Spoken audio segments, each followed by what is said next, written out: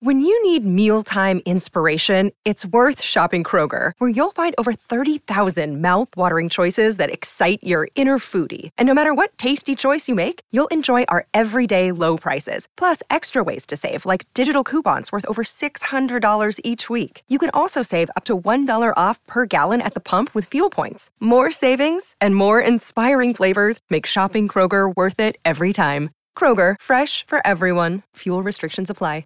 Another day is here, and you're ready for it. What to wear? Check. Breakfast, lunch, and dinner? Check. Planning for what's next and how to save for it? That's where Bank of America can help.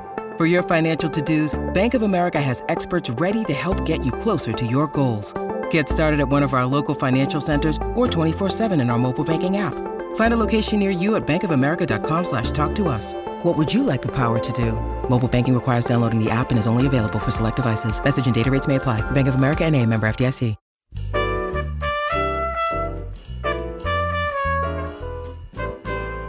Welcome to Behind the Mic with AudioFile Magazine.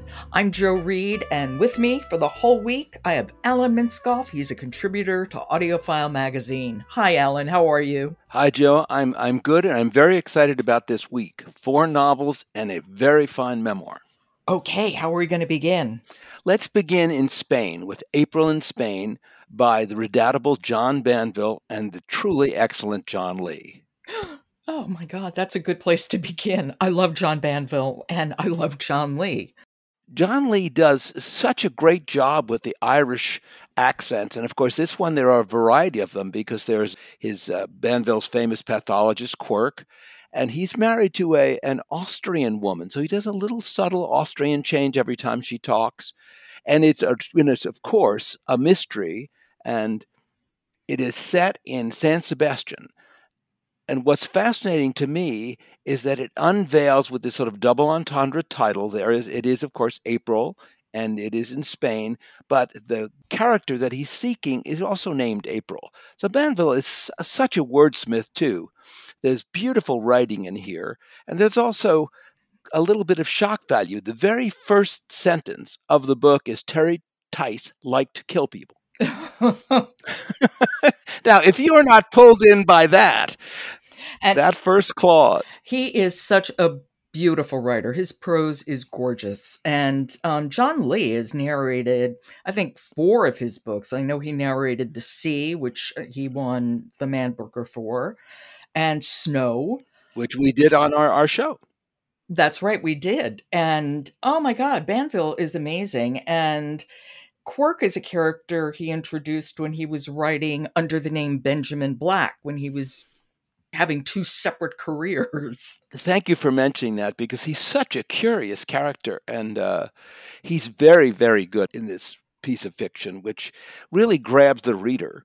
Because it's what I really love about Lee is he's able to do these parallel stories that are going to come together in a very dark way, of course, of Quirk and Evelyn and April, as well as the malevolent Tice. So this is this blending of the gorgeous prose of Banville with Quirk and a mystery that needs to be solved. Correct. And gets solved in a dramatic fashion. I think almost anyone would enjoy this because really Banville is a poet with prose. He just writes gorgeous prose. Oh, yeah.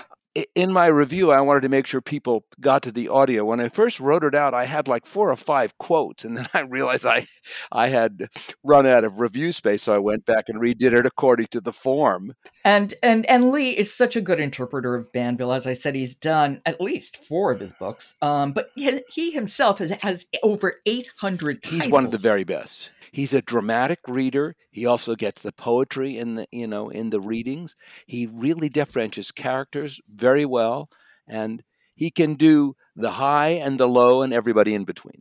Well, why don't we hear a little now? Let's do it.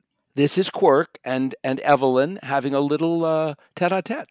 Okay. This is April in Spain by John Banville, read by John Lee. You know that place name we keep seeing around here? Donostia, Quirk said. Well, that's what San Sebastian is called in Basque. Or San Sebastian is what Donostia is called in Spanish, his wife responded. She always managed to have the last word. He could never understand how she did it. Maybe she didn't mean to. Certainly, she didn't do it out of willfulness. She was the least willful person he had ever known, or to get one over on him. She was simply putting the finishing touch to an exchange, he supposed, as she would put down a full stop at the end of a sentence. See, that work with the accents, and this is one thing I so like about John Lee, he's so subtle.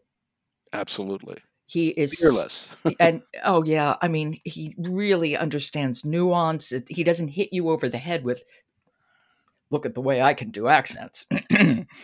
It's great. It's just all in service to the story. It really is. He is a storyteller for any narration. Well, you're off to a flying start, Mr. Minskoff. And we're gonna have more fun tomorrow. We sure are. Thanks so much, Alan, and I'll talk to you then. Support for Behind the Mic comes from Blackstone Publishing. They're the publisher of No Gods, No Monsters. Monsters are real, and they want everyone to know it, in Cadwell Turnbull's acclaimed fantasy novel narrated by Dion Graying.